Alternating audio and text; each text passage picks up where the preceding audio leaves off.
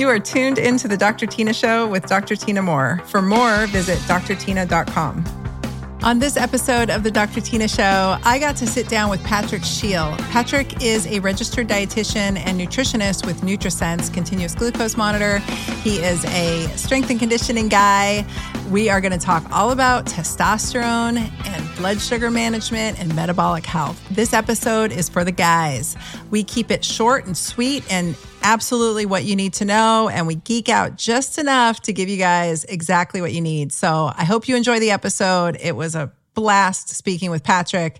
Let's jump in. Electrolyte imbalances are so common and can cause symptoms such as headaches, cramps, fatigue, brain fog, dizziness, weakness, and more.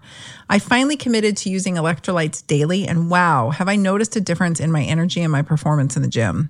While I've tried nearly all the brands, my current electrolyte of choice is Element.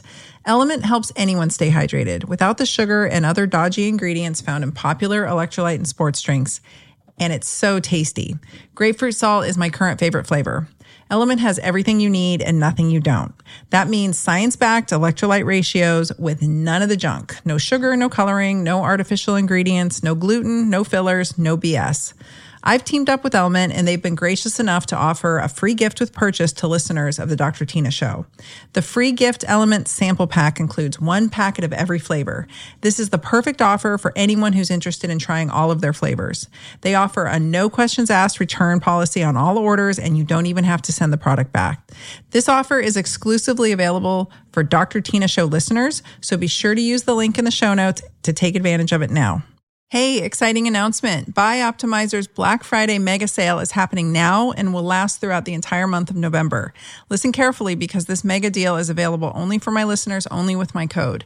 This year, I challenge you to make your health a top priority. Instead of those impulse purchases, let's focus on what really matters. And sleep quality should be high on that list if you want improved metabolic health. Lately, I've been taking Magnesium Breakthrough from Bioptimizers at night, and it's been awesome. Magnesium Breakthrough combines all 7 critical forms of magnesium into 1 convenient bottle, which supports a balanced inflammatory response, promotes healthy restorative sleep, and a better stress response. Bioptimizer's Black Friday mega sale is happening right now and lasting throughout the entire month of November. The biggest discount you can get and amazing gifts with purchase are available only on my page at bioptimizers.com/Dr. Tina and use my code Dr. Tina. This is the best value you'll find on Magnesium Breakthrough, and you won't find a better deal anywhere else, even on Amazon. Choose health over unnecessary things this Black Friday. Head to bioptimizers.com/Dr. Tina and enter code Dr. Tina at checkout. Your well-rested, calmer, and healthier self will thank you.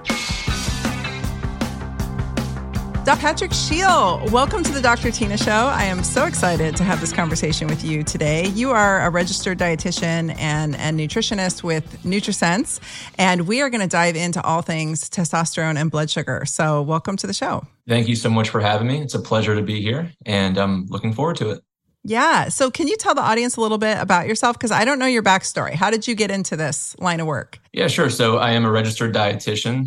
Early on in my career, I started as a public health nutritionist, actually, working in a public health setting, more of a community nutrition type deal. And then from that, I moved on to a private hospital, and I worked as a clinical dietitian, seeing patients. And I spent most of my time actually in the ICU. And wow. So the mentality that really drove me into was, wow, more data is better. Simply put, you're in the ICU, you're getting labs done usually hourly, sometimes more than that, because we want to take care of these critically ill patients. We need more data on them. And that actually scales, that carries over when you are trying to do something health-wise, if you're trying to lose weight, if you're trying to put on muscle, no matter what your health and wellness goals are, it helps to have more data points. And I really noticed that when I spent a lot of time in the ICU. I would help these pharmacists prescribe tube feedings or parenteral nutrition, through the IV, and then we got feedback much quicker than we would out on the floor. So I loved it. I loved being in the ICU. A lot of dietitians don't clinically, but I liked it. And when I started talking with the people at NutriSense, I started getting really interested in the idea of analyzing continuous glucose monitor data, because it's just more data. We have this data, and I was thinking, what would it be like if I could help people out with this continuous data, with access to this 24/7 glucose curve? And I've come to find out, talking more with a lot of the nutritionists at NutriSense, we were all kind of on the same page.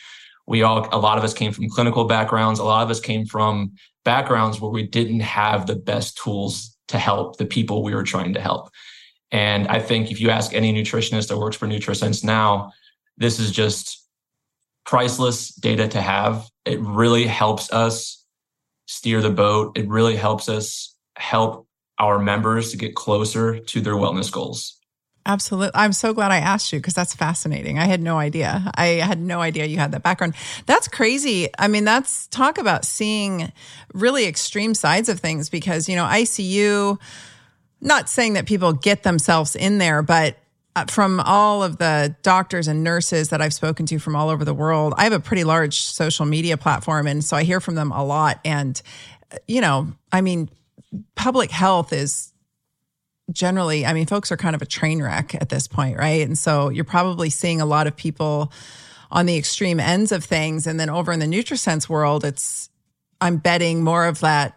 I'm sure it's all walks of life, but a lot of people really trying to optimize and like dial in and see really where they stand with things to kind of get that, what's that edge I can give myself with this data by using this monitor. And I'm just guessing.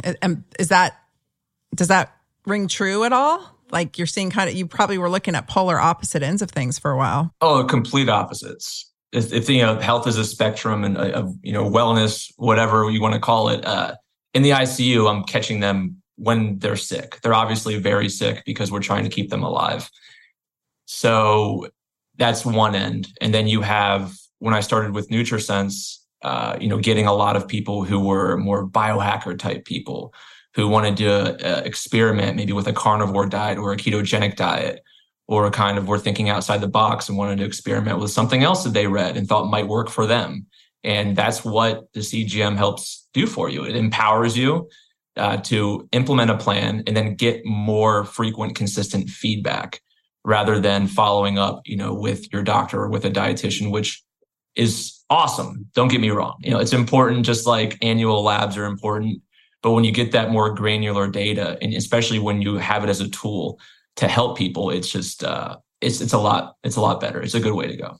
Yeah, absolutely. And I'll say this about the NutriSense app in particular, because I've used CGMs clinically with patients, and the ones that we use are, it's the same device. It's the exact same device on the arm, and then you scan it. And the way you're scanning it is really looking at trends in blood sugar. You're not looking at this granular, minute, hour by hour, almost minute by minute that you can get with NutriSense. That's why I like NutriSense, is because I can get really granular and be like, this meal or this stressful event or this lack of sleep or whatever did exactly this versus kind of like what happened that whole day. I did want to say something. I know this is off topic. We don't have to get into it, but something that I really want people to understand that is so critical. And one of the things that I kind of went gunning against the narrative during COVID, because early, like first week on, I was like, you guys, the data coming out of China is screaming that those who are diabetic are having the worst time. So like, let's get our blood sugars under control. And that was my whole platform during or prior to for years, like metabolic health. And so it's really interesting. It's an interesting phenomena. And you've probably seen this on the clients you work with through NutriSense and probably in the ICU. When your body is under siege, your blood sugar goes crazy. So when you're the way you walk into something, your metabolic health, your blood sugar regulation and metabolic flexibility as you walk into any kind of onslaught, whether it be an upper respiratory virus or anything, is critical in how you're going to get through that, I believe. That is sort of the delineating factor. If you walk in with really, really brittle blood sugars into anything, it's kind of a crushing blow to the system. If you look at kind of a spectrum of, maybe fit to unwell, whatever situation you're going into, whether it be an interview or a life-threatening illness, your body is just going to respond to it better if you are more on the fit side. Patients we had back, in my clinical days in the ICU, a lot of them kind of were in the same situation where it was usually some kind of blood sugar dysregulation. When I would talk to them afterwards, if I was able to, they really didn't get a whole lot of guidance. Usually it was something along the lines of, eat less carbohydrate, eat this, do that, without really any kind of consistent, measurable way to keep track of that. Besides assuming they're getting like A1C done and assuming they're going and getting their blood work done. But a lot of people don't. And Right. especially when you think of, maybe men are a little more reluctant to do that as well. So oftentimes you would see, blood sugar dysregulation, cardiovascular disease, kidney disease going into these situations when you're now maybe put on life support and you're kind of, there's a quote where that I really like, we don't rise to the occasion, we fall to our training. So whatever preparation you put into something, however well you're taking care of something, your body's no different. Just like you would practice maybe for an interview, or you would practice before a game, or whatever you're competing in. You wouldn't just show up and expect everything to go exactly how you felt like it's going to because you're in the mood right now and you're motivated. Your body, it doesn't work that way, and your body doesn't work that way. When you show up to things in a more healthy state, you're just going to have a better outcome. And that's, I'd imagine, I can't think of any literature specifically off the top of my head, but I did see that in the ICU for sure. And you could assume that's the case. People that come in with better health, maybe not a history of diabetes, their heart's in good shape, renal labs look good, maybe they're exercising regularly and eating a decent diet, they would have better health outcomes and usually not have to be put on life support like intubation and things like that. Yep, that's it. That's why I hound people during the late summer, early fall months to really, and even now, even this late into winter, like figure out where you stand and work on it, because even little incremental efforts towards the goal of better metabolic health, it kicks in immediately. I mean, yes, it takes about 90 days to see changes on labs, but it only takes a few weeks to start to see changes on glucose or, CGM, like things, you start to see it pan out, inflammation goes down, et cetera. So we're going to talk about men and testosterone. And ladies listening, this applies to you too, because testosterone is a hormone we all need. I did a whole podcast episode on it. You guys can listen to it. I'll link it in the show notes, but testosterone, metabolic health, testosterone and blood sugar handling, let's dive in. Yeah, sure. So when we talk, poor metabolic health, insulin resistance, cardiovascular disease, hypertension, all these things, a lot of times we don't jump right to testosterone, right? Or hormonal balance. We don't think about those things. And especially for young men, you think, whatever, stress, I can handle it. Sure, I know I could probably lose a few pounds, or the doctor's saying my blood sugar is a little bit dysregulated. It's a little bit high, whatever, right? But the thing is, there is a very, very distinct known relationship between metabolic health and testosterone levels, and more specifically, glucose control and testosterone levels. As we see the progression of insulin resistance, we tend to see lower testosterone levels. There's a lot of different mechanisms and things that kind of are interwoven in there that you can talk about, proposed mechanisms, what's actually happening. But we do know, for example, that insulin resistance causes a lower secretion of the Leydig cells in the testicles to secrete testosterone, which is kind of interesting. There's one study that looked at testosterone production from the testicles, and they looked at also luteinizing hormone, which is stimulated from the pituitary gland to stimulate the production of testosterone. And they didn't see any disruption. They saw normal regulation of luteinizing hormone. So the luteinizing hormone was being released. There's something that it actually does in the testicles, apparently, because luteinizing hormone was being released, but the testosterone production was decreased the more that we saw insulin resistance. So there's a direct relationship there. And you see this through a lot of different studies. There's one where I think it was 2020. They looked at over 300 pre-diabetic men that were also symptomatic of low testosterone. And they split them into two groups. And they treated one of them with testosterone injections. This was an 8-year-long observational study. And then they looked at the results after 8 years. They followed up with them. Well, none of the men that were treated progressed to diabetes. And 90% of them were actually below the threshold per A1C of being pre-diabetic. Whereas in the group that was not treated with testosterone, over 40% of them progressed to diabetes. So it's like there's this clear relationship where it's like, okay, healthy testosterone levels, healthy normal sex hormone, regulation is definitely helping with keeping blood sugars more stable. But also when we have this insulin resistance, when we have blood sugar dysregulation, that's definitely not doing anything for our sex hormone production as well, right? Let's back up a second so that everybody understands exactly what you just said. So luteinizing hormone, which is happening in the brain, sends the signal to the testicles, just so everyone understands, sends the signal to the testicles to make testosterone. Insulin resistance was not impacting that signal. Something was busted in the testicles. Some process was not working right when it came to testosterone production. Is that correct, what I'm hearing you say? That's correct, yeah. And I like saying that because what's really interesting is all the other stuff's happening too. We also do see instances where different downstream effects of poor metabolic health will disrupt that signal, right?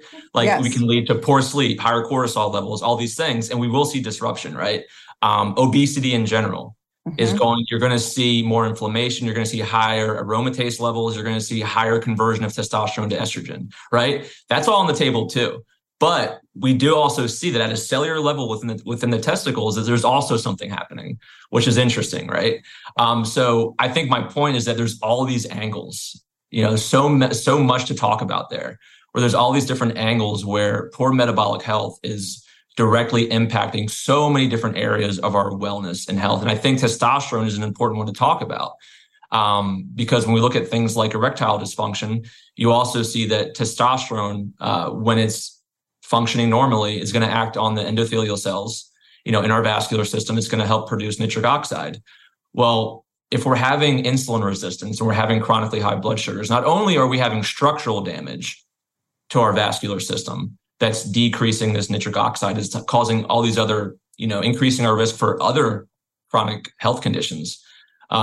But at the same time, insulin resistance is also decreasing testosterone levels. So you have the structural damage and you also have the functional and signaling damage too that's happening. Absolutely. And then let's reiterate what you said about testosterone being beneficial.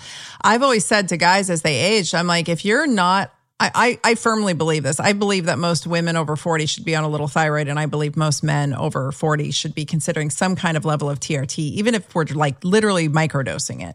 If your testosterone is low, you might as well have one foot in the grave. That's what I tell men. So whether they're doing it naturally or whether they're doing it with replacement, if your T is low as you get into middle age, you might as well have one foot in the grave and you will end up with diabetes. So for the folks listening, this is a chicken and egg phenomenon. Like the T is driving good metabolic health. Poor metabolic health is driving low T. We see the problem. So where can we have direct impact? We can control some of these variables pretty well through our lifestyle management, right? Through good metabolic health practices. So anyway, I'll let you continue. When we take control of our metabolic health, when we look closer at, okay, what are we eating? What's going on? What am I actually eating every day? Have I ever tracked exactly what I'm eating every day? We know through nutrition literature that our own self-report and self-recollection of what we're doing and what we're eating is very poor. It's very unreliable. If you're going to try to put everything in your head and kind of count the amount of protein you're eating every day, you can probably eventually get to that point.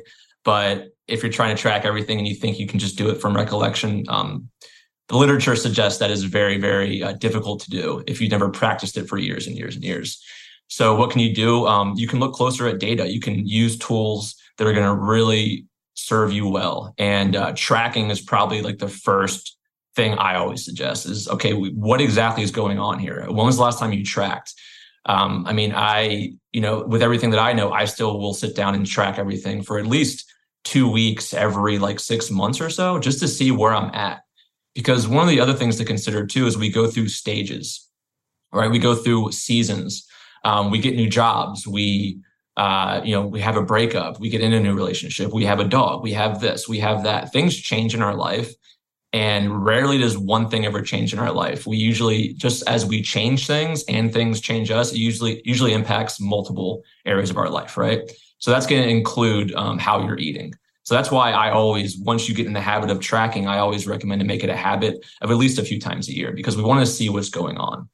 And especially if you can track and you can couple that with something like a continuous glucose monitor, it's an awesome combination because again, you're getting that granular data. You're seeing exactly where are these swings and when are they happening. And not only nutrition is important, but we always talk about the 4 pillars of health, which are nutrition, exercise, sleep, and stress. You can see exactly what's going on a granular level in all of those areas of your wellness. And I think it starts though with that first step. With someone who maybe that doesn't sound cool to, that sounds like a lot. Let's start with taking a look and assessing, because we know as practitioners, the first thing we want to do is we want to assess what's going on, right? You just see what's in front of you and look what you actually have to work with. And then you can start pinpointing strategies. And, I got to say what's awesome about our program and what really sets NutriSense aside is that you have an experienced nutritionist with you for the first 30 days of every subscription for free. So it really, really helps kind of take a tool that could be a little more complicated if you've never used it before, but extremely beneficial. And you have a friend there for the first 30 days to kind of walk you through, okay, this is how this is related to your goals. This is exactly what we should probably focus on, and then take it from there. It's so helpful. First of all, the app is really easy to track my food. I'm not a big macro tracker because I struggled with eating disorders my whole life. So like getting that granular with my food really, I don't know, it triggers me. But I do want to track my protein intake, and because I'm notoriously terrible about getting enough protein. So I found it to be incredibly easy to use. And there's an AI component that just makes the whole thing so easy. And every time I'm either completely horrified at my protein intake, to be honest, because when I get stressed out, I stop eating, or I'm like, wow, I'm really hitting my macros and I feel really proud of myself. So that's great. Little wins, little dopamine hits. And then the registered dietitian on the other side will usually signal me. I'll get an email or a text. It comes through email, but it comes through the app too. And they're like, hey, your blood sugar did a big swing. What happened? Like, you didn't track anything there. What do you think that was? And I'm like, oh, I worked out, or, oh, it was stress, or, oh, I ate ice cream, or, oh, I drank wine that night, So it's very telling. And like you, I'll do it several times a year, usually 3, if not 4 times a year, because I live in a very seasonal place. I live in Oregon and we have our 4 seasons, and I'm always so interested to see how the season's impacting me, and also how my overall food intake is changing, my stress, my just temperature regulation, all of that. How much activity am I getting? It usually declines in the winter, and all of that I'm able to really get a bird's eye view into my blood sugar handling with that system. It's really cool. And it's very telling, and it keeps me honest, which it's so easy. You said that studies show that people are notoriously not good at remembering what they ate. But I think, it's the same with anything. Like if you look at even obesity studies, people don't even categorize themselves in the obese category or the overweight category. I mean, there's just this subjective version we have of ourselves. We're all guilty. We're all humans.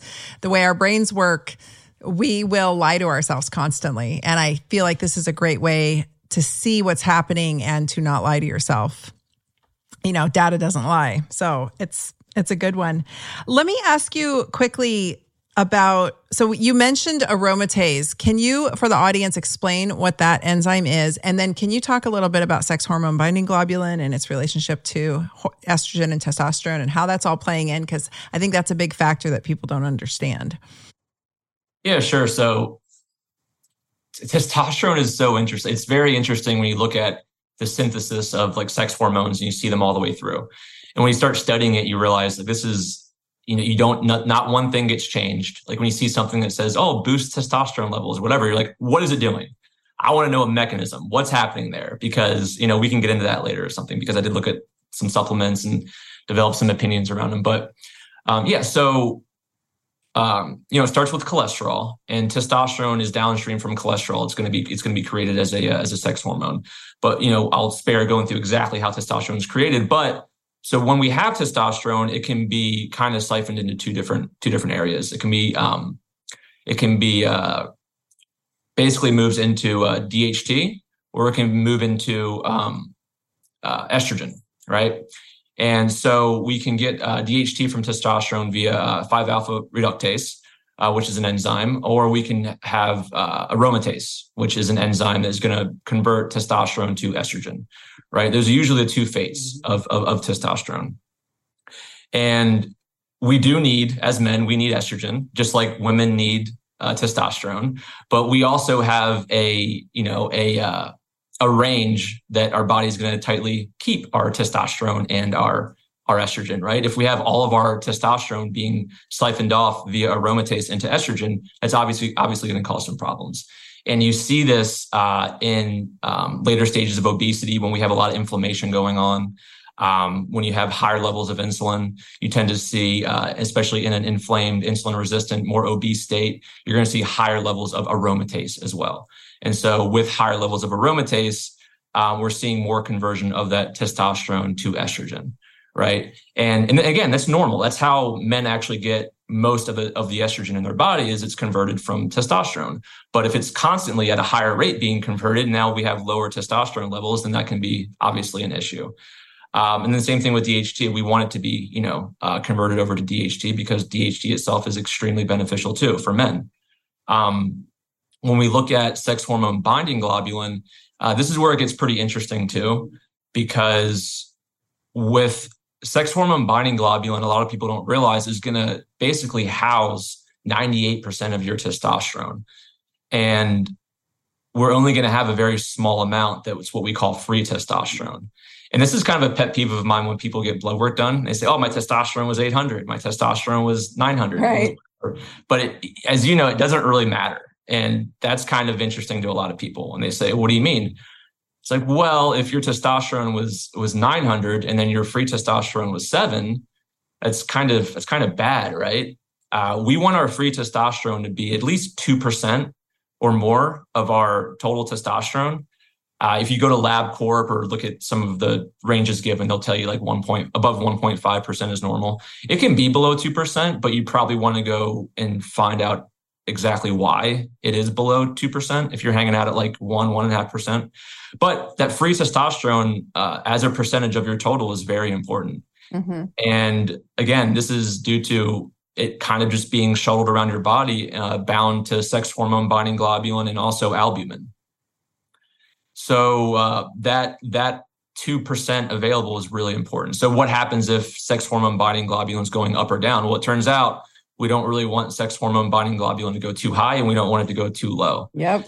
And when it can go high in response to diabetes. And depending on the stage of diabetes, sometimes we see higher levels of sex hormone binding globulin, but it tends to run inversely to insulin. So this is why, so to give you an example, type 1 diabetics tend to have very high sex hormone binding globulin.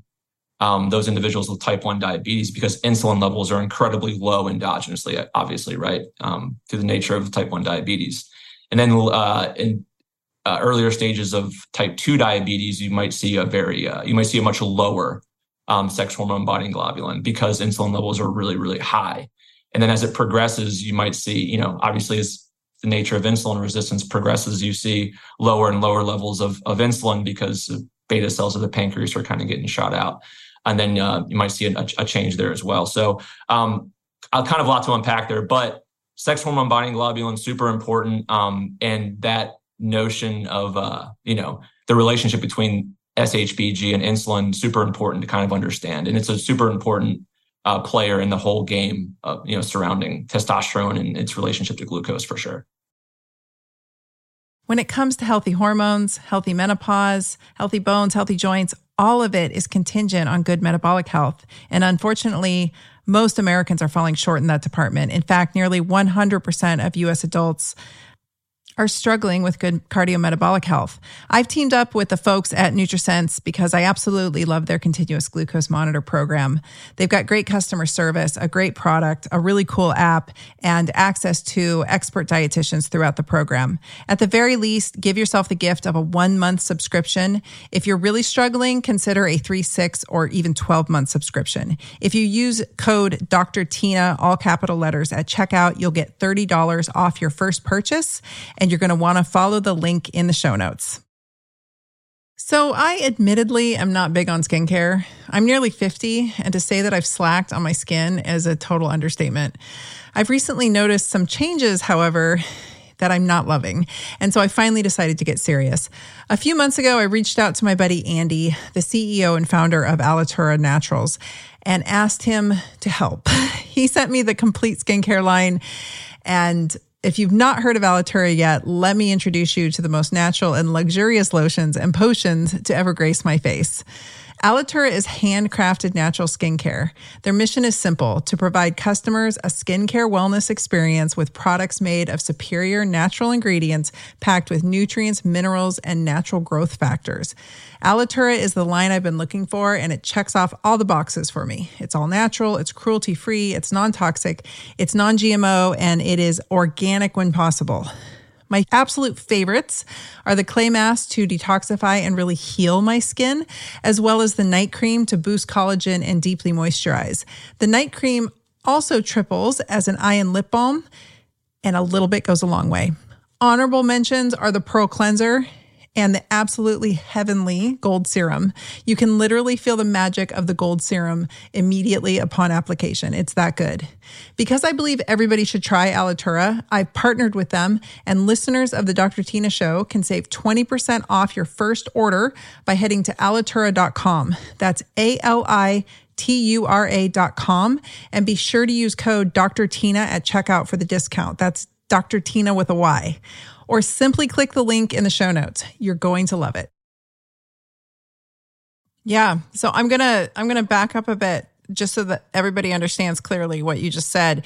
Aromatase is an enzyme that turns your testosterone into estrogen, and it's higher when you have more fat on your body, particularly visceral fat and belly fat, guys. So I always tell guys, like, if you're rocking a gut, get rid of it.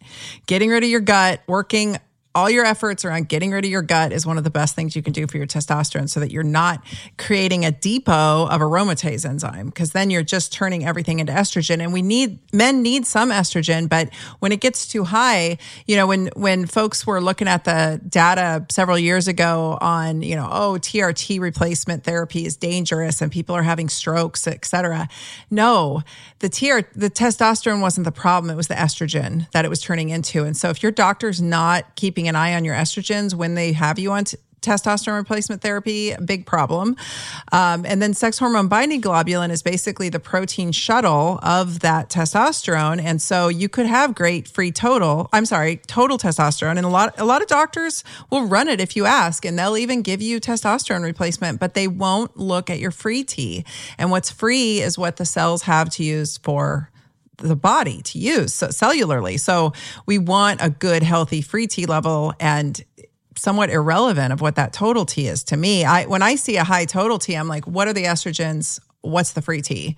What's the sex hormone binding globulin? Because another weird caveat, which you might understand better than I do, your sex hormone binding globulin will go up in response to high insulin, but it will also go up in response to really low carb diets. Like, I see it in carnivore people. Why is sex hormone binding globulin going up? Is it because their insulin is so low? Like, I don't quite understand it. I think that is the generally kind of accepted mechanism there. Yeah, I've heard quite a few people talk about it, and you do see that in some of the literature. It's not in a whole lot of the literature, though. It's interesting to me because a lot of times you'll see studies that look at, higher fat ketogenic style diet increased total testosterone levels, right? In a lot of these studies, you don't see a free T being tested or SHBG or anything like that. But yeah, so to answer your question, yeah, I think that's what's going on. If we are on a lower carb diet for a prolonged period of time, insulin levels are going to drop lower. Insulin is a hormone. And like I said before, you don't just change one hormone. It's like, we're going to lower this hormone. We're going to lower this. We're going to increase this enzyme or whatever. It's going to have a downstream effect. It just doesn't work that way. And so, again, insulin and SHBG, sex hormone binding globulin, are inversely related to one another. So you tend to see lower insulin levels with higher SHBG, and lower SHBG, higher insulin levels is how you tend to see it. So if we're on a lower carb diet, maybe a carnivore style diet, a ketogenic diet for a long period of time, we have insulin levels that are low. And a lot of times that's great. It's awesome. Insulin levels are lower. Awesome. It's great to see. But if we do that over time and our body is now at a kind of normal set point of having very low insulin levels, well, then we might see a sex hormone binding globulin that's been climbing as well. So now we have a higher sex hormone binding globulin, which is binding up more of our testosterone and lowering our free testosterone. And I think that is kind of what's going on there.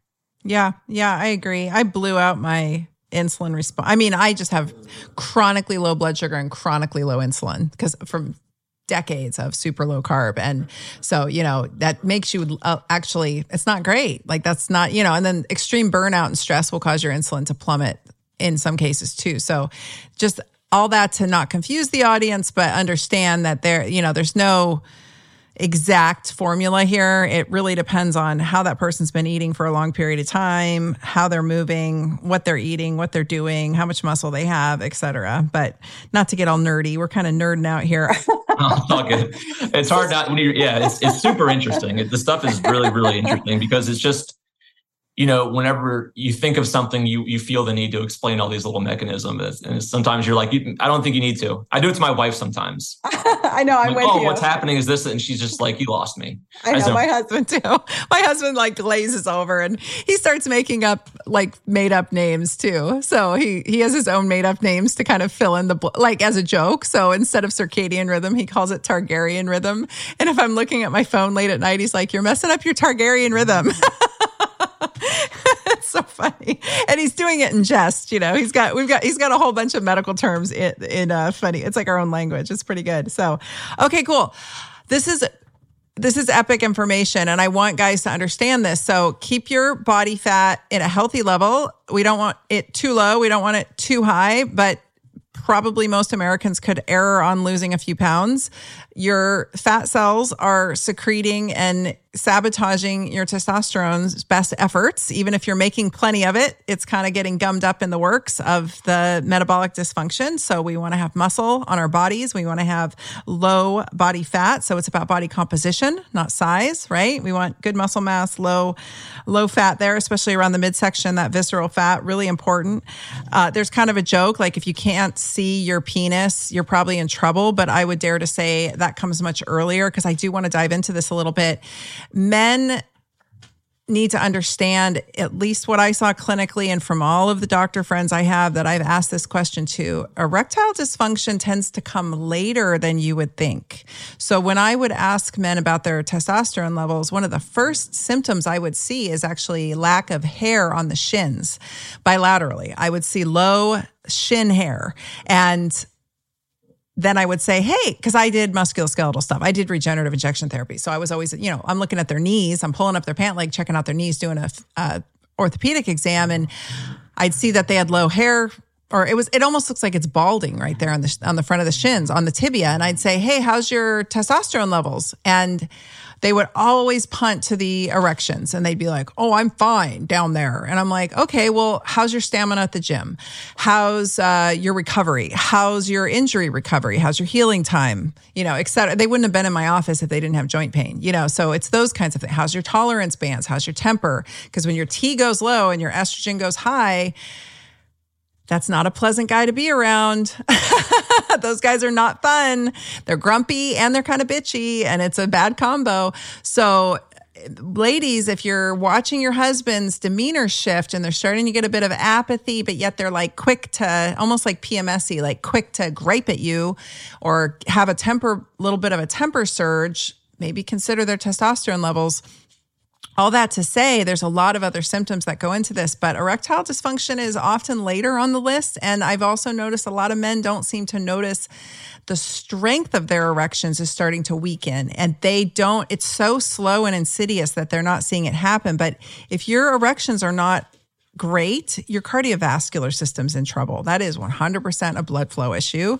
It is contingent on your testosterone levels, but the same exact changes are happening in your heart and in the rest of your cardiovascular system throughout the body. So can we talk a little bit about cardiovascular health and testosterone levels and how that ties into blood sugar? Yeah, sure. Like I mentioned before, that vascular damage can be coming from a lot of different areas, right? And insulin resistance for sure is causing that vascular damage. stress in general, is definitely not doing anything good for that vascular integrity. So again, when we look at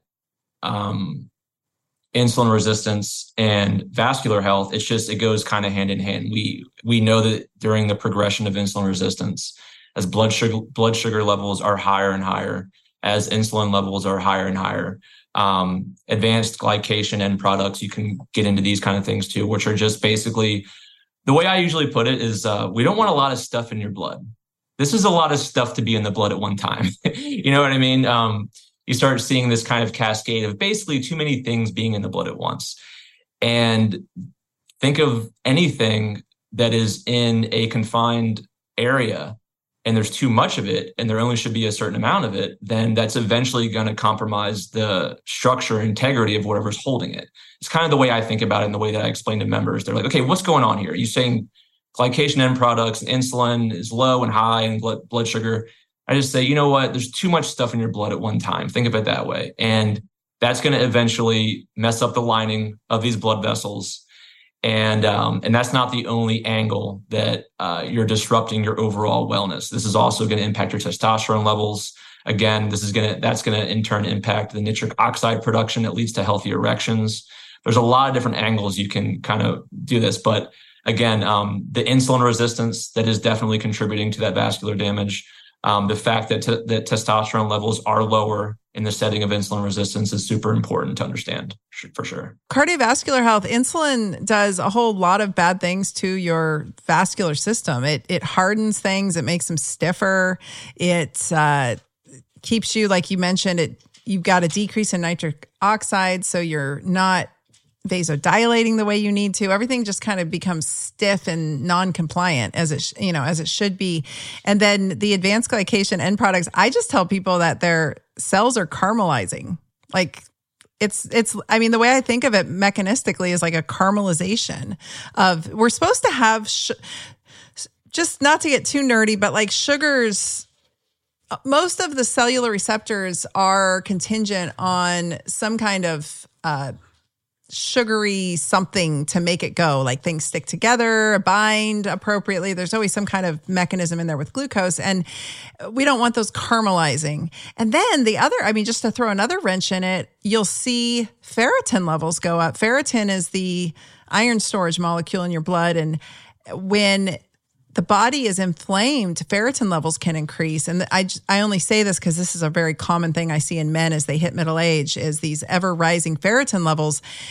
And they're told to go donate blood to get that iron off because iron rusts. So now you've got like caramelizing, heated up sugars, rusting iron. And to really make it kind of kindergarten version, right? But this is how I explain it to patients. I'm like, you've got excess iron because of the inflammation, and you've got everything in there caramelizing. So you're rusting at an increased rate inside the vessels. This is not good. So you're right. I like that, what you said, like there's just too much stuff in the blood. And I call it thick blood. I'm like, your blood is thick and this is not ideal.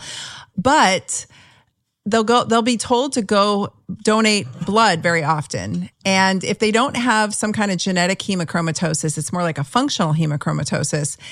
That is not a good place to be as a middle-aged man, especially if you're rocking a belly and your testosterone's low and that the T is turning into estrogen. The issue with getting ferritin back down, in most cases, I saw this a lot, and because I was looking for it in clinic, the best way to handle this is to get your inflammation low, right? And bring your inflammation down. And that can really only be achieved with healthy testosterone levels and good metabolic health. So again, that chicken and egg kind of, it's a vicious cycle that men will get into, and they'll end up in my office in their 50s. And I'm like, oh, this is a hot mess. It's a hot mess of sludgy blood, and taking it all apart and trying to fix it is not as simple as just shooting testosterone. That's what I want guys to take home from this episode, is that testosterone replacement therapy is so important, or just optimizing, like you said, young men. I saw really low T levels in young men very often, more and more and more as I closed my practice in like 2019. But from the time I got my license and was looking for this, because I was looking at metabolic health long before it was cool, way back when, until the time I left practice. I couldn't believe the amount of young men in their 20s and 30s with just bottomed out T levels, even guys that looked relatively fit, but they were doing things like chronic cardio. They were like runners or cyclists. And then as runners and cyclists aged, I was just telling one of my girlfriends the other day, she's a clinician, but she didn't really know this. I'm like, yeah, every single marathon runner that I've ever treated eventually basically started bordering or dove straight into diabetes in their 50s, and long distance cyclists. So there's that component too, of that highly oxidative exercise where they're not building a lot of muscle and maybe they're actually in a catabolic state. They think they're doing the right thing because that's how we were taught in the 80s in my age group. It was like cardio, but they're not building muscle. They're not optimizing their testosterone levels. And then and they tend to like to drink, I would throw alcohol into the mix. Like you said, there's so many factors here. And then these guys would end up with basically pre-diabetic or diabetic labs, and they'd get mad at me. They're like, that's impossible. I run 20 miles a week, or I cycle 100 miles a week. And I'm like, well, you look like a diabetic. And they're rail thin and they don't know what's going on. So can we just touch on that for a second? Because I want the guys to really let this one hit home, that they got to be doing the deadlifts and the squats. Oh yeah. So I like, who gave this example one time? I want to say it was the Mind Pump guys. I love those guys. Those guys are great. I think he gave this example. He said, don't get me wrong, cardio is fantastic, and if you're doing cardio and that's all you're doing, all for it. But cardio is kind of like cashing a check, and then lifting weights is like making the investment. It's investing that money, right? And this can be interesting to a lot of members that are wearing CGMs that I help at NutriSense, because it's more immediate gratification when you do cardio and see your glucose go nice down, slow and steady. Sometimes when you lift weights, you even see an increase, but that's actually expected. And it's kind of interesting. All that actually means is you actually might need a little more carbohydrate in your diet, because all it means is that the energy demand is exceeding the energy availability in your body. But that's a separate conversation. And also when you're working out, when you're actively working out, there's something called non-insulin mediated uptake into the cells with glucose, where you actually don't even need insulin to process that glucose out of the bloodstream into the muscles for energy. So a lot going on when you're working out that's super beneficial. But what I said about what I meant by saying lifting weights is more of an investment, what I meant by that was that when you develop your muscle, you have bigger glucose storage tanks. You have more ability to dispose of glucose at any given time. So when you get stronger, you can talk about, getting stronger versus hypertrophy versus this versus that. That's another separate conversation. But when you get stronger, you can assume there's probably going to be a little bit of muscle gained, actual tissue that's gained. So any kind of resistance training is going to be super beneficial for your glucose, even if you don't see it in the immediate, future. There's definitely a huge investment you're making, because developed muscle is going to store and metabolize glucose better. It's going to get it out of your bloodstream, put it somewhere that you can use it, so that you can use it again the next time. So I think they complement each other. I think that weightlifting and cardio is great in conjunction. I think a little bit of cardio is going to help you become stronger. It's going to aid in mitochondrial function. It's going to aid in everything that helps you get through workouts for sure. But I do agree, if we're just focusing on cardio or we're doing these long depleting workouts, if your fueling isn't on point, there's definitely going to be some muscle breakdown and some utilization of proteins for energy, because we do have these proteins that are made of amino acids that are glucogenic that can be used to help maintain blood sugar. It is possible. So a lot of different ways you could just be kind of, using all of your tissue for energy, which we don't want. We want strong muscles, and we want, we want to utilize our glucose storage tanks for those longer cardiovascular workouts, but also to help build muscle for sure. Yes. So do both. I think of cardio as like not zone 2, that's just kind of a given. But I think of cardio as, especially long distance, is sort of, you got to earn it through your strength training. Because if the New York Marathon just happened, and I was watching video footage of it, and I saw so many people who you could tell had gone from out of shape to training and running the marathon. And I was like, oh man, their joints, Their joints are not happy right now. I mean, it's a lot of pounding, it's a lot of weight. And then if you've got deconditioned joints that don't have good musculature around them, they're hanging on ligaments and tendons and cartilage. And from what you're saying, basically is, it kind of puts you in that catabolic state. So it's a really important balance. And if you're going to do chronic cardio, as I call it, make sure you're really making that investment in the bank of muscle building, because we got to have something to get through it. It's really important. And if you don't, it's going to send your blood sugar all over the place. And that's how it acts as a chronic stressor, and chronic stressors, that's another subject we should probably close with. Stress. What is it doing to our metabolic health? Because, there's data to show straight up correlation between chronic stress going straight into type 2 diabetes. It's a thing. And I think it's a really underappreciated thing. I don't talk about it enough on my platform, and I should. I've lived it. I've watched myself get mildly cellular insulin resistant. Nothing labs would have shown, nothing a CGM would have shown, but I was starting to get symptomatic and I knew what it was. And it's stress. So if you want to touch on that for men, because I don't think men really appreciate the stress they're under, or maybe they don't talk about it. I don't know, but maybe coming from a man, they'll hear it. Yeah, sure. Stress is super interesting. This is probably, that might be the number one surprise that people see when they wear a CGM. What happened here? I ate the same thing I ate yesterday. I did nothing different. I say, well, this is me talking to a member, right? I say, well, kind of paint me the picture. What was going on in the environment? Well, I just sat down for my Zoom meeting, eating the same thing. I said, oh, okay, so you were in a meeting. All right. So any stressful situation, you might not even feel it, which is super interesting, right? And I saw the same thing when I wore a CGM, of looking at my glucose levels when I would give a presentation or be in a meeting. I'm like, wow, there's a bump there. That is definitely a noticeable bump. That is super interesting. But knowing what I know, it's understandable, because our bodies have this mechanism when, this fight or flight mechanism when we're stressed out. And, I think it's well known, and people know that, there's this fight or flight response, right? Your body doesn't know that it's not in physical harm, but it's still on high alert. But there's something interesting happening with glucose levels when that happens.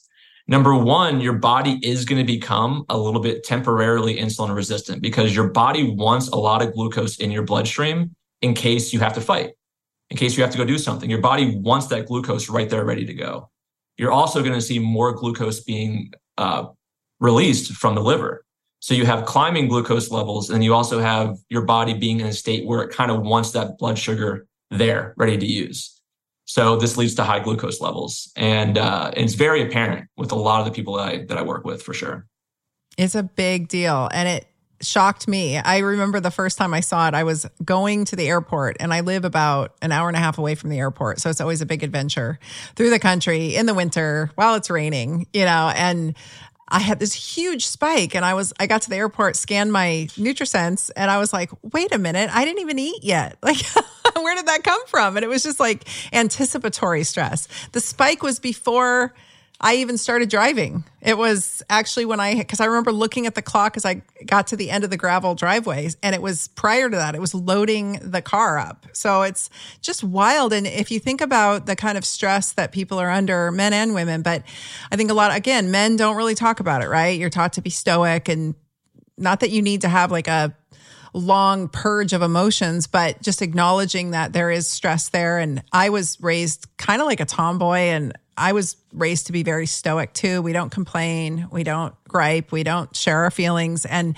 stress, you just nailed it. Repeat that. When you're chronically under stress, your body's going to keep you in this high glucose state because it thinks you're going to at any second have to run away from the tiger.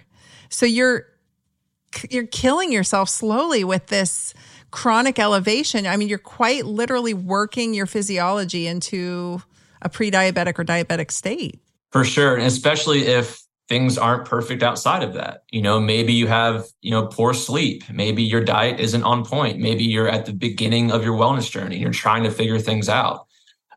This is usually things that, we figure out down the road, because sometimes there's so many layers of the onion to kind of peel back that we notice that, oh, wow. And also these stressful situations are having a huge impact on my glucose levels too. And so like you said, this kind of self-perpetuating loop, kind of like the testosterone with the obesity and the inflammation and the insulin resistance. Stress can be coming from a lot of different areas too. And, when we sleep poorly, was it the stress from the day, or was it the fact that we slept poorly last night too? So, well, it's probably a little bit of both, right? Yep. And it compounds and it stacks, just like our wellness habits stack, our unwellness habits stack. And cortisol is it's anti-inflammatory, but it is pro-fat hoarding, and it will jack up your insulin and it will tank your testosterone. So chronically rocking the cortisol, maybe you're a lawyer or a doctor. Like when I was in clinical practice, I was doing procedures all day long. I was like just burning through procedures all day. And some of those were very high stress, but you get so acclimated to it that you don't even realize it until you're away from it. It's like, until I'm out of the war zone, I don't realize what the war zone was like. And so I think a lot of men are working very stressful jobs as they get older. It's, things don't work so well because the T's going down. They start to compensate with more sugary snacks, more just carbohydrate. We go to carbs. It makes us feel better. And it's just a vicious cycle that I see with men in my age group. And regardless of even how good they looked, because I was dating all through my 40s, I was dating. And it didn't matter even how physically fit they looked. It really came down to their stress levels and how, like you said, what are the other things they're doing? So this is why we strength train. This is why we try to get our diet as on point as we can. This is why we prioritize sleep, because we can't always control the stress. We can meditate, we can work on mindfulness, but we can't always control what's going to come at us or what the world's going to bring. But we can, the other factors we have more control over. And so that's where we need to really double down and focus, men and women, as we age, especially because the world's kind of a shit show. And, I don't know. It's like I wake up every morning and I'm like, damage report. What happened today? I don't even want to know anymore. I literally 2 weeks ago just like stopped following everything and shut down all the apps. Like, I don't want to know. I don't. It's turning into chaos. But sorry, but yeah, just to touch on that, it is interesting because nowadays, I think I saw something that you posted about it. Simple things in our world today can help, with more optimal, hormone profile, such as like getting sunlight in your eyes in the morning, not scrolling at night, like all these little things. Our world is set up perfectly for, to sit around and have hyper palatable foods and not need to move a whole lot and, and then kind of get stuck scrolling or whatever. Stay inside, not really get outside and get the sun in our eyes. And it's just, there's so many things. If you kind of can kind of tweak your environment a little bit, you can definitely move the needle too. Yes, absolutely. And we do the best we can. I'm not perfect. I don't think any of us are. So that said, a lot of ladies ask me, hey, I want to get my husband on the NutriSense CGM. I know you can't make recommendations, but just what you've seen in your experience working with folks in that atmosphere, what's a good time frame to shoot for? Do people need to do like a 14-day? Is it a 3-month? Like what seems to be, because I can't quite figure out for myself. I think a month, I'm pretty optimized. So a month for me is pretty telling. I usually try to go for 2 rounds of 14-day sensors. What are you finding with folks who've maybe never dabbled with this? What's kind of a good time frame for them? I think the 3-month at least is a really good one to shoot for. And it's because, like I mentioned before, we tend to go through these, I call them like seasons of eating. We go through these changes. And sometimes I want to see what's going to happen when I give a presentation. I want to know what happens when I'm on a podcast. I want to know what happens when I'm alone and have to take care of the dogs for the whole weekend. I want to know what's going on in these situations. And I want to know what happens when I'm in that situation at the airport where I have to eat like fill in the blank food. I like to know these things. And so I think 3 months really kind of gives you those cycles of eating.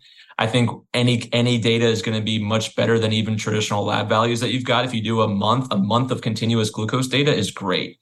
And from there, it really depends on your goals. Are you someone who's just experiment oriented? You want to run as many experiments as possible? Well, then do the 6-month one because you can run so many experiments. And again, with all these packages, you're going to have a nutritionist at your side for free for the first 30 days. And they're going to be able to really lay everything out for you too and be like, well, according to your goals and your profile, this is what I would recommend that you do with the experiments. Here's how I would lay them out. But going back to your question, yeah, I think 3 months is a good place to start to gather as much data as possible and really see the different situations that you put yourself in and how your glucose responds. It's pretty obvious on lab work, on blood work, that it takes about 90 days. So I would have patients come in and they'd be highly motivated. They do all the dietary changes. It's interesting. It's much harder to get people to do the strength training component, but I usually can get them to do the dietary component pretty quickly. And they would want to rerun labs at 30 days. And I would say, you know what, your serum blood is not going to really show much for about 90 days. 90 days. And it also takes about 90 days. It takes about 21 days to change a habit, but it takes 90 days to cement that habit. And so I totally agree with you. If someone's on that journey, especially if they're working with a functional medicine practitioner and they're really trying to do all the things, this is a really great adjunctive tool to add in. It'll give your practitioner a lot of data to go with as well to make sure that they're on the right path. But I wasn't practicing when these were popular. I had already stopped, like I said, in 2019. I absolutely 100% would slap one of these on every single patient if I was seeing patients today. And I would track them for 3 months. I totally agree. Because I would correlate that with labs as well as body composition and how things are changing for them. I mean, I think it's just a really great adjunctive tool. It is, I've said this before, and for those just hearing me say it for the first time, I have an Oura ring. I have literally, between my regenerative medicine practice where I had hyperbaric oxygen, which I still have, I mean, I literally have every biohacking tool under the sun in my house. It's like a spa in here. I've got sauna, I've got red light, I've got everything. I've had the Whoop, I've had the Fitbit, I've had everything. That NutriSense CGM and that particular app has been easily my favorite tool and the most telling. Like, it gives me the best information in the shortest amount of time. And if I'm starting to feel like I'm derailing for whatever reason, I'll slap one of those on and go for it again for another 2 weeks just to see, because it snaps me right out of it. It gets me right back into focusing on me and focusing on what I need to be doing for my optimal health. And, that's the most important part, I think, at the end of the day. So anything we didn't touch on, Patrick? Is there anything really important that you want the men to know? There was one thing that popped into my head that you mentioned before, and you talked about when we were talking about how, being on one end of the spectrum as far as maybe this insulin resistant, more poor metabolic health state, and then also being on the other end where maybe we're just trying to really crush that last few percentages of body fat, right? We're real lean. We're maybe following a lower carbohydrate diet. One thing I wanted to touch on with that is that, what got you out of that, maybe, overweight, insulin resistant state, might not be the thing that's going to carry you all the way through your wellness journey. If you're in that state where you're just, okay, I'm going to do a prolonged fast. I'm going to do this. I'm going to do something extreme. Okay, that's great. But always be thinking the sustainable path. What is the path that I want to do that I think that I could do over and over again? If I'm thinking of a way to do deadlifts, if I'm thinking of this, if I'm thinking of that, don't do it if it just sucks every single time. I mean, there's some nuance to that. Now, if it sucks a little bit, you got to do it. You got to figure out a way to do things that suck a little bit. But my point is the sustainability of it. And I always talk about this with weight training too. I say, well, what is something that you wouldn't mind doing every day? That you wouldn't mind doing a few days a week? What is it that you see yourself doing consistently? Because we know the consistency over a year is so much more important than the intensity of one weightlifting session, or 5 weightlifting sessions or a month of weightlifting. It's so much more important. So if you're in the beginning of your wellness journey, when you're thinking of strategies, in the very beginning, start thinking the sustainability. Start thinking, how sustainable is this? Do I see myself doing this in a year? Do I see myself doing some kind of variation of this in the future? And the answer hopefully will be yes. And you have a sustainable plan in mind. Yes. I love that so much. I'll add to it because I heard somebody, maybe it was the Mind Pump guys again. If you can't keep a promise to yourself, then who can you keep a promise to? So keeping those small incremental promises consistently that's it. I love that. I love that you said that. I appreciate you adding that in. Okay. Well, Patrick, where can folks find you? I know we want to send them to NutriSense to check out the subscriptions. Is there anything else you want to add that you want them to check out? Maybe the website? Yeah, NutriSense.io. If you want to sign up, you can go there and just hit get started, and it'll walk you through how to sign up for the subscription. You can check out our Instagram. We're at NutriSense on Instagram. We have a lot of cool reels and information that we post. I'm on Instagram, Patrick Scheel, RDN, Eat, Lift, Perform. That's my Instagram. That's my YouTube. That's my Facebook. Just me posting some nutrition and wellness stuff along with trying to learn skateboarding tricks into my 40s. So I love it. That's great. I got to check it out. I haven't seen your Instagram. Listeners of the Dr. Tina Show can save $30 off any subscription with NutriSense if you guys use the link in the show notes. So be sure to use that specific link and it'll get you to your optimal savings. This has been so great. Thank you so much for coming on the show and sharing your knowledge with us. I hope the men got a lot out of it. And any last tips as a guy going into your 40s you want to send them home with? Be consistent. Consistency above all else. Find the consistent path and stick to it. I love it. Okay, cool. Well, thanks so much for coming on the show. Thank you, Tina. I appreciate it. Thanks for listening to the Dr. Tina Show. Please be sure to follow me on Instagram at Dr. Tina, that's DRTYNA, and Dr. Tina 2.0, as well as visit my website at drtina.com. This is a Resonant Media production, produced by Drake Peterson and mixed by Chris McCone. The theme song is by John the Guilt. As always, you can email the show at podcast@drtina.com. And if you like this episode, please rate, review, and subscribe on your favorite podcast app. See you next week. This podcast is for general informational purposes only. It does not constitute the practices of medicine, nursing, or other professional healthcare services, including the giving of medical advice. I am a doctor, but I am not your doctor. No doctor-patient relationship is formed. The use of this information and the materials linked to this podcast is at the user's own risk. The content on this podcast is intended not to be a substitute for professional medical advice, diagnosis, or treatment. Users should not disregard or delay in obtaining medical advice from any medical condition they have, and they should seek the assistance of their healthcare professionals for any such conditions. Do you suffer from IBS or other digestive issues? Are you looking for a new podcast to listen to? From the producer of The Dr. Tina Show comes the all-new health and nutrition podcast, Digest This, hosted by Bethany Ugarte. You may know Bethany as the face of the popular Instagram page Lil Sipper, or you may have even read her book. Now you can find her wherever you get your podcasts. On Digest This, Bethany examines topics such as gut health, nutrition, the food industry, and highlights specific ingredients that can be beneficial or harmful to your gut health. She also explores non-toxic options in beauty, home, and cooking essentials. If it has to do with your health, Digest This is talking about it.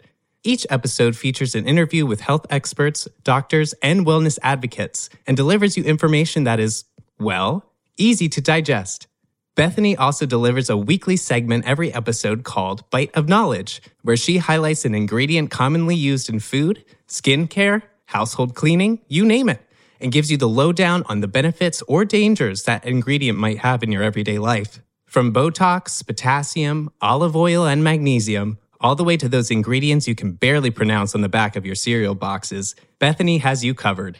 There's a reason why it debuted at number 2 on Apple Podcast nutrition charts. Check out Digest This on your favorite podcast app. New episodes every Monday and Wednesday, produced by Drake Peterson and Resonant Media.